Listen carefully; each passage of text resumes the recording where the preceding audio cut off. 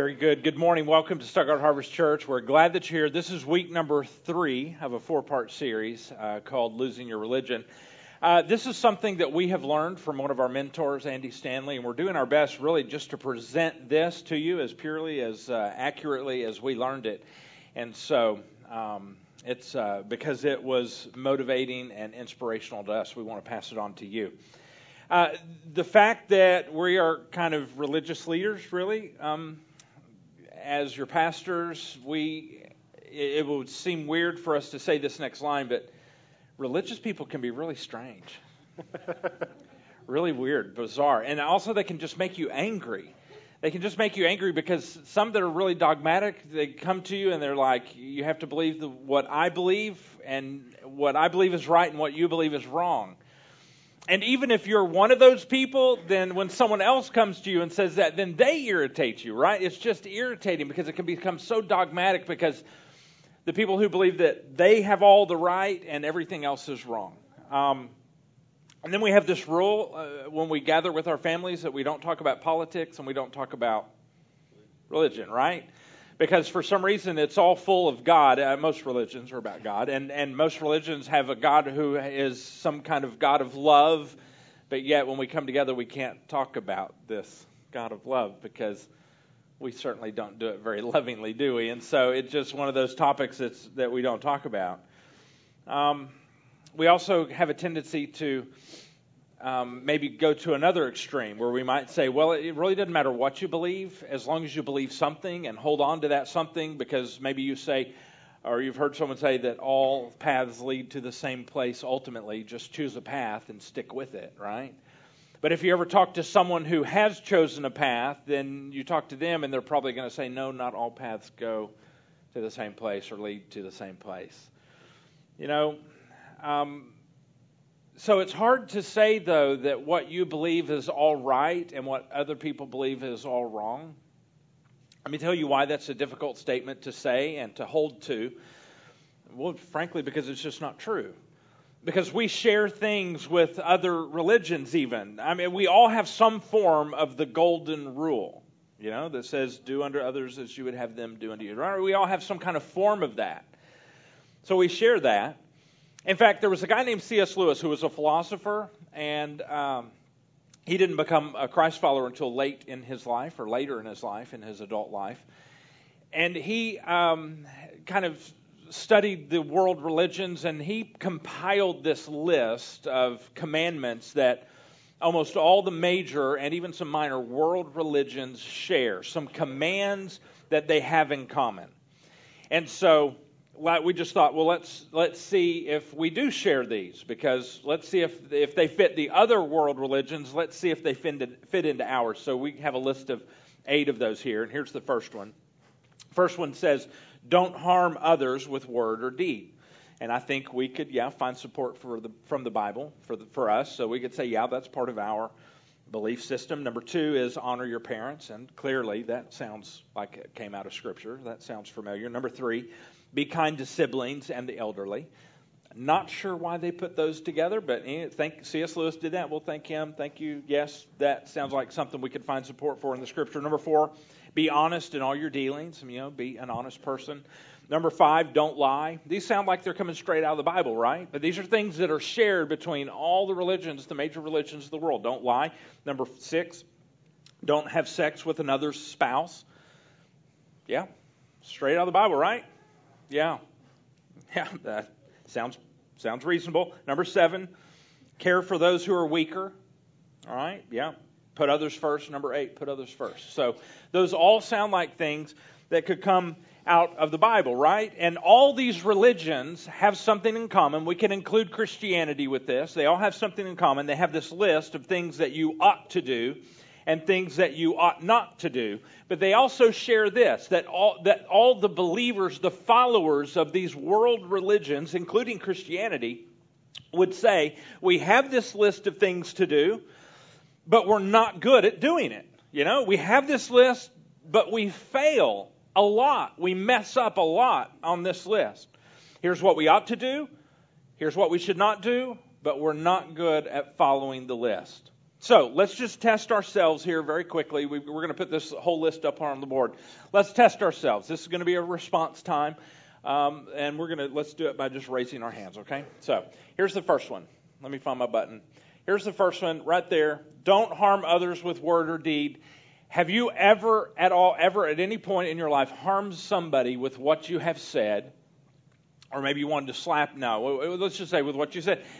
I'm going to have to put 2 hands up there. I've had some double whammies there, so yes. Okay, next one. Honor your parents. Has there ever been a time in your history since you were born that you dishonored, disrespected a parent?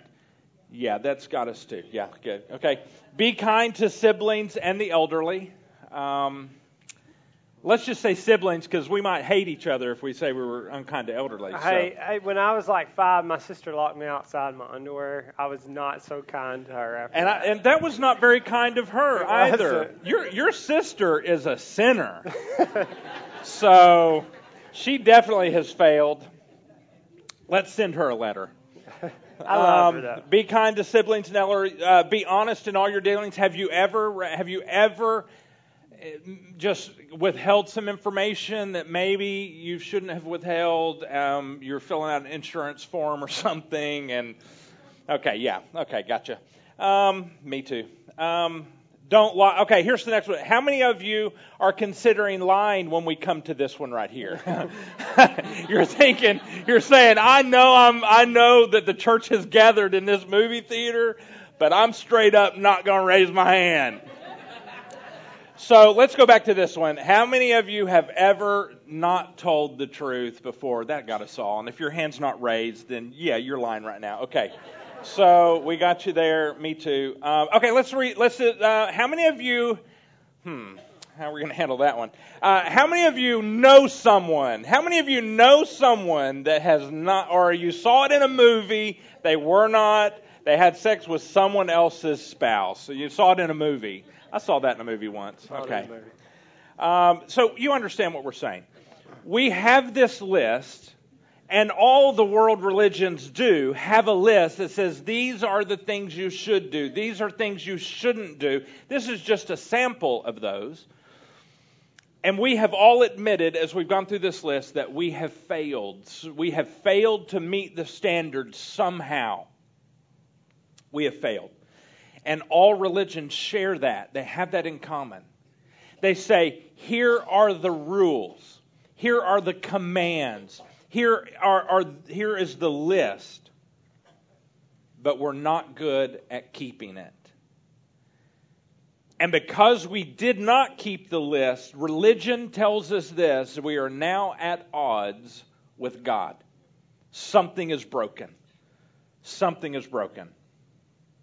We don't have to even be religious to understand this, really. Because, as we said in week number 1, we have standards of our own that we have set for ourselves. In fact, every January 1st, we set a resolution, and we fail, don't we, by January 3rd? We have standards that we set for ourselves. So we understand, certainly, if we have standards that we have broken on our own, certainly we can understand, a very small step to understand that God has standards that we have missed as well. We've fallen short. And because we've messed up, because we've fallen short, because we have sinned, as the Bible would call it sin, because we have, then we carry around guilt. A boatload of guilt. It's huge. And it's big. And many of us have tried religion to take the guilt away. And sometimes now, after that, maybe you find yourself drinking too much or self-medicating or apologizing your way out or trying to make up, trying to buy gifts your way out of the guilt. But we find that we can't really do anything about it. Because we can't go backwards and change the past. We blew it. We can't change it, and we're stuck with it. Regardless of how much guilt we have, and regardless of what we do to try to make it better or to try to make up for the past, we can't. And that's what all religions have in common. They say this: what do we do with our past? The guilt we have is real, very real. We've messed up. Now, what do we do about the past? And religion brings us to that. What do I do with my past? What do I do with my failure? Because I can't seem to move past my failures. And then Jesus Christ shows up on the scene, and it is announced to the world, this is good news for all mankind. Amen. Why is it good news? Because it was not just for the Jews. It was not even just for the Christians, who would be later called Christians. It's not just for the religious. It's not just for tribes, a specific tribe or a specific culture. Even if someone did not or does not believe in God, it is still for them. He came to offer a solution to the problem that all religion creates or makes us aware of. God came to address what all religion brings us to, which is this: I know what I ought to do, but I have failed. Donnie, take us into the Scripture. Right. This morning we're going to look at a passage of Scripture from Romans chapter 8. And Paul wrote this here. Paul wrote manuscripts that make up about half of the New Testament. And he wrote these just a few years after Christ was on earth. And in this letter that we're going to look at this morning, it was not to the Jewish religious people. It was actually to the Romans. That's hence the name, Romans. So the content, though, is what we're going to focus on here. And it's amazing to me, and it's super relevant for us today. And the question that it addresses is this question of, what do I do with my failures? This guilt. What do I do with the disappointment? How does Christianity deal with that? How is it any different? And listen to how Christ addresses this problem in what Paul says here in Romans chapter 8. Starting in verse 1. The verse will be on the screen here. It says, "So now there is no condemnation for those who belong to Christ Jesus." This term condemned here, it's actually a legal term, and it means to be tried, to be found guilty, and to be ready to be shipped off to prison, to be condemned. No hope. Religion condemns. When you look at this list of do's and don'ts and you measure yourself up to them and you say, I'm condemned. Or if you're not a religious person and you have this list of rules that you have on your own that you've come up with, and you can't even live up to those rules, so you're condemned. Or maybe your friends or those around you condemn you. But once we are connected to Christ, we're no longer condemned by God. In verse 2, he continues, he says, "And because you belong to Him," talking about Christ, "the power of the life-giving Spirit has freed you from the power of sin that leads to death." Paul says here there are two powers at play. There's this power of sin that leads to death. And when you sin, when you miss this standard of perfection, which we all do, something dies. And when we sin, when we in deed or in our words, like C.S. Lewis said, it wounds relationships. And not only relationships between us and other people, but sin has ruined or came between us and the relationship with our Heavenly Father. It has destroyed that relationship. When we sin, something dies. It's just the power of sin or the law of sin. And then he goes on to talk about this second power, which is greater than the first. You can think of it like this. The power of gravity, it's a constant power here on Earth. If you're here on Earth, if you get outside of space, of course, there's no gravity. But here, we have gravity. And if you've ever flown in an airplane, you've overcome that gravity through physics, through lift, and all that. Paul goes on to say, he says, this power, this life-giving Spirit, power of the Spirit, is greater. It's not that the power of sin is gone. It's just the power of life through forgiveness and grace from our Heavenly Father is greater than the power of sin. And you've experienced this maybe in a relationship you've had, and you've just blown it. You've messed up. You've said something. You've done something, and you can't take it back. And if you tried to make amends, tried to do better and do good and make it up, but the only way that you can restore that relationship is for the other party, for the other person to give you permission to enter back into that relationship. And God has chosen, not because of what you do, but God has chosen to invite you back into a relationship with Him. And not based on our promise to keep laws, but based upon Him extending forgiveness that we could by no means earn. And the power of sin and death, like I said, it doesn't go away. Just the power of life through God's Spirit, it supersedes that. And it's available to anyone, like Harley said, of any language, of any race, any religious background. And God did this through His Son, Christ. You know, religion just lets us know of our need. You can think of it like a mirror, and you wake up in the morning, you don't know what your hair looks like, and then you look in the mirror, and it doesn't look so we good. have an idea, but when we look at the mirror... And the law is like that. Religious law is like that. When we compare ourselves to it, we say, we're not so good. We don't measure up. We don't look so good. Religion lets us know of our need, and God answers that need with His Son. And the only thing that will restore our relationship with our Heavenly Father is that gift of grace. Paul continues talking about the law here in verse 3. He says, the law of Moses was unable to save us because of our weakness, because of the weakness of our sinful nature. Paul says, there is something in me, something in you that is unable to keep the law perfect. It's called a sinful nature. And the only thing that the law can do is condemn. It can't save you. It just condemns you. It's powerless to save you. Think about it like this. If you were, say, doing 80 and a 55, I don't ever do that, but I know some people who have on occasion. But say you're doing 80 and a 55 and you get pulled over. You're obviously breaking the law. You can't appeal to another law to get out of the law that you just broke.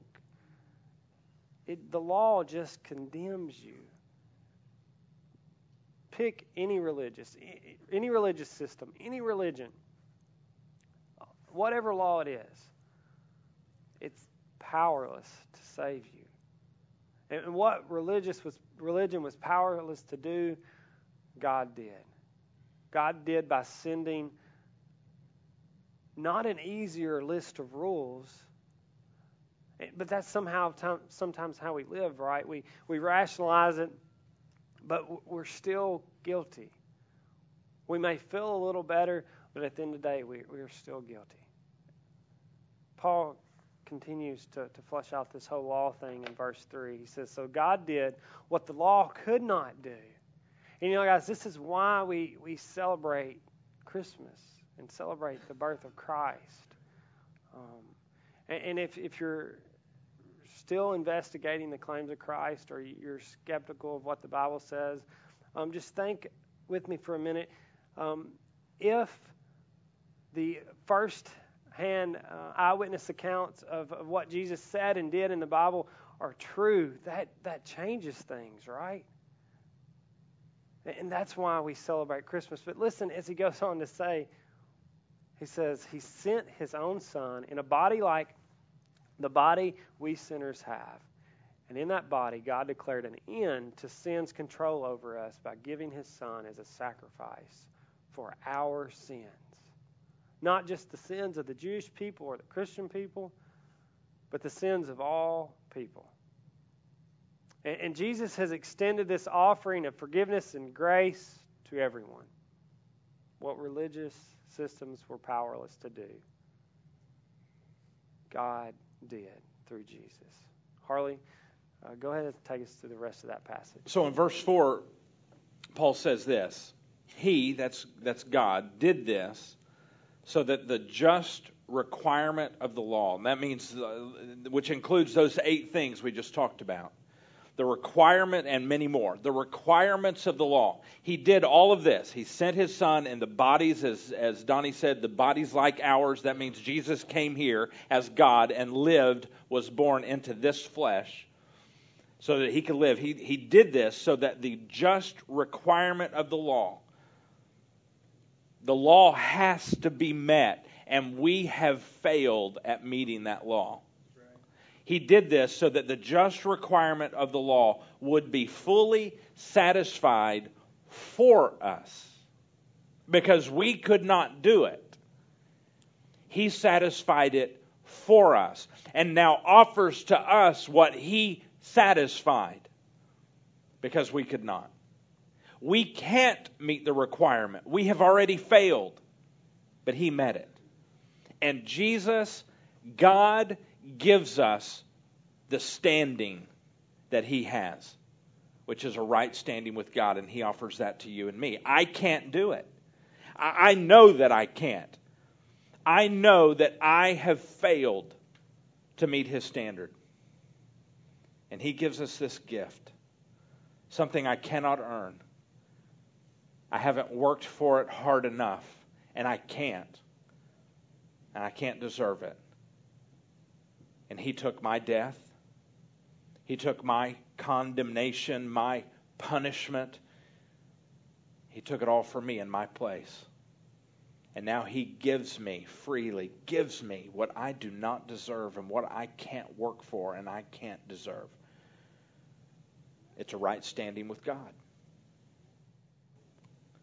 He does for me what I cannot do for myself. And it's not just for one race. It's not just for one culture. It's not just for one country. It's not just for one religion. It was for everybody. One time for all.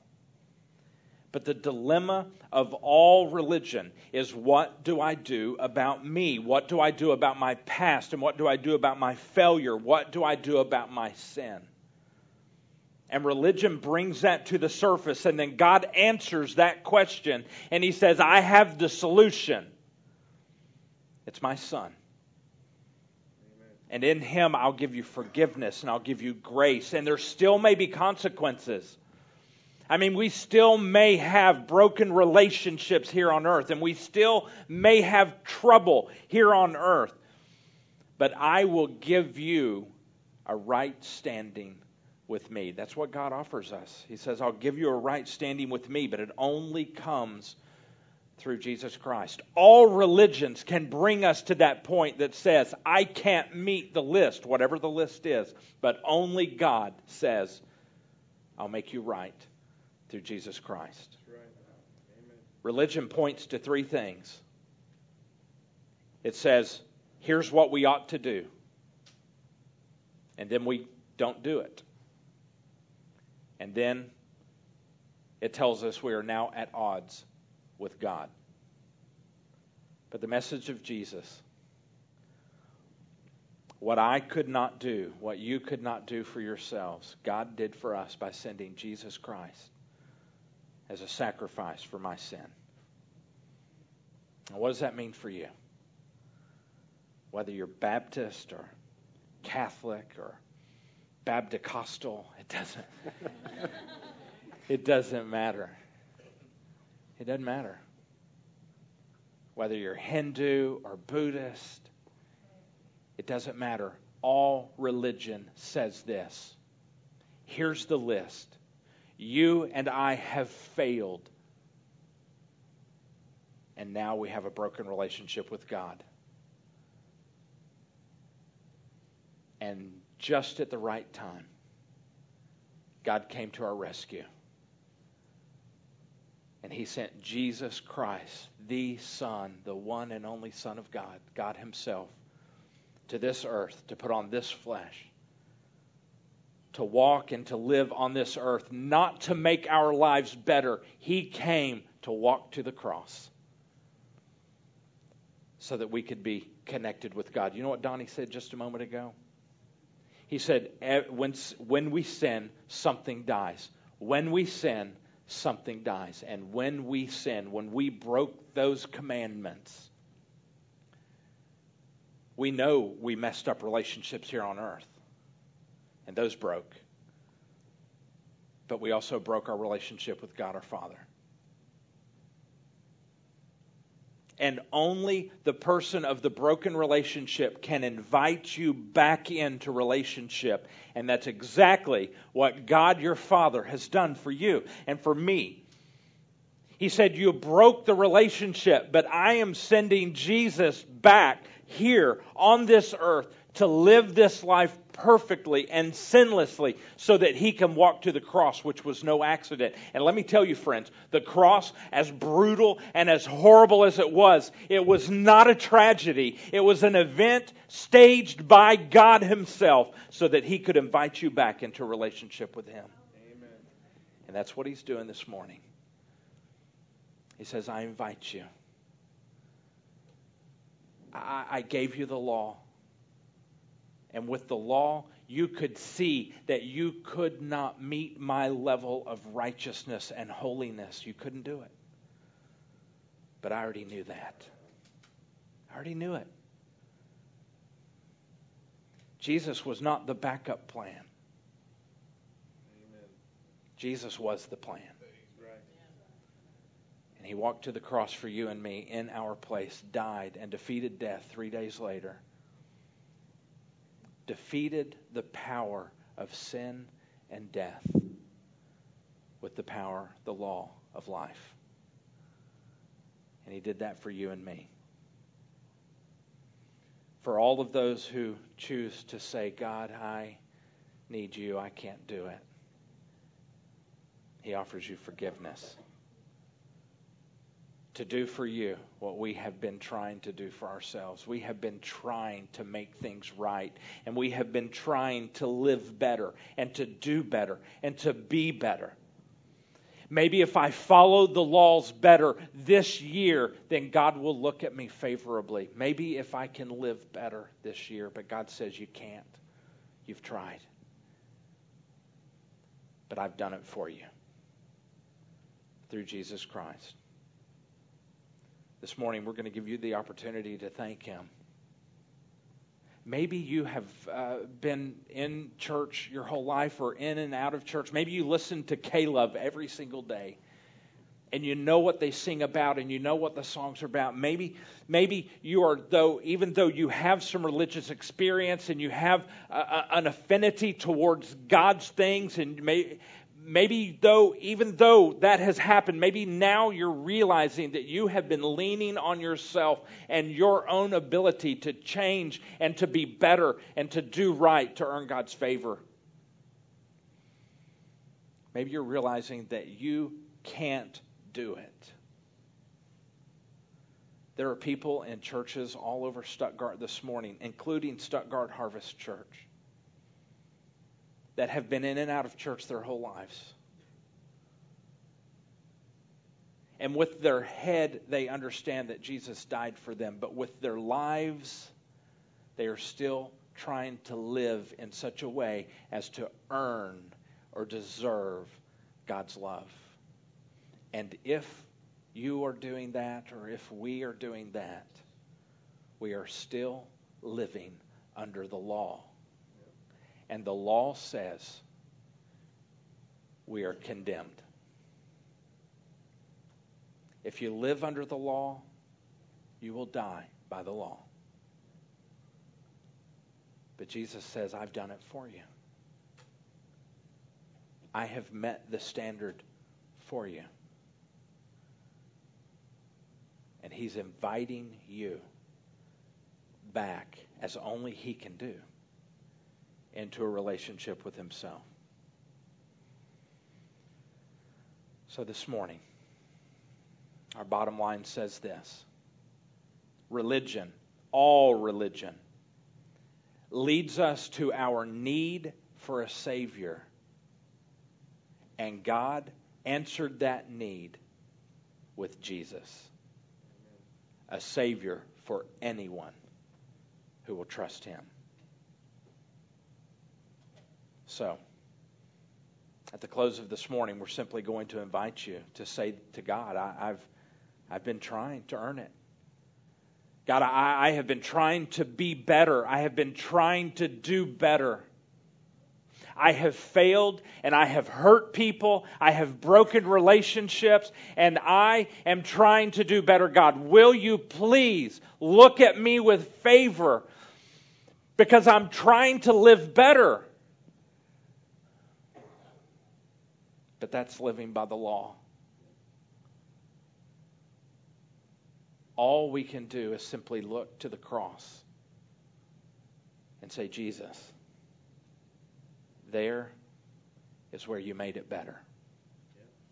There is where you paid the debt. And then Scripture points us to the empty tomb. There is where he defeated death. Amen. And there is where he proved that he was God. And this morning we're just simply going to give you the opportunity to say, God, I can't do it. I've tried to do it and I can't do it. I have failed. But you did it for me. And then we pursue God and we serve God not because we are guilty and not because we are indebted to God, not because we owe him something, because we have nothing he needs. He paid our debt. The debt has been erased. So we don't serve God and pursue God to pay him back. We pursue God because we love him. And only someone like God could die for someone as messed up as me.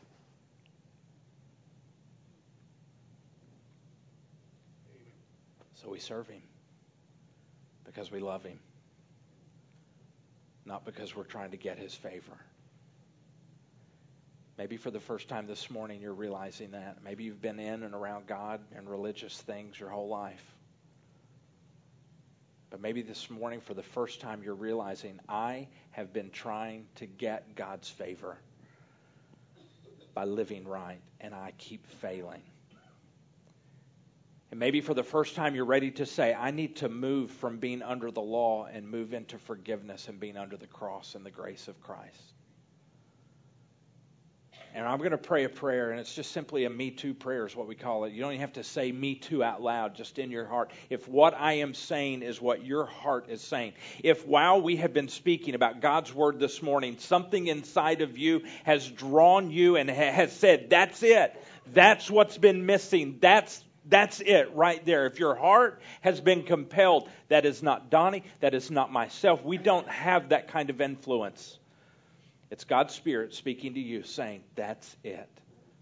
That's what I've been saying. What my word is saying, that's it. That's what you've been missing. You've been under the law, and I'm ready to put you under grace.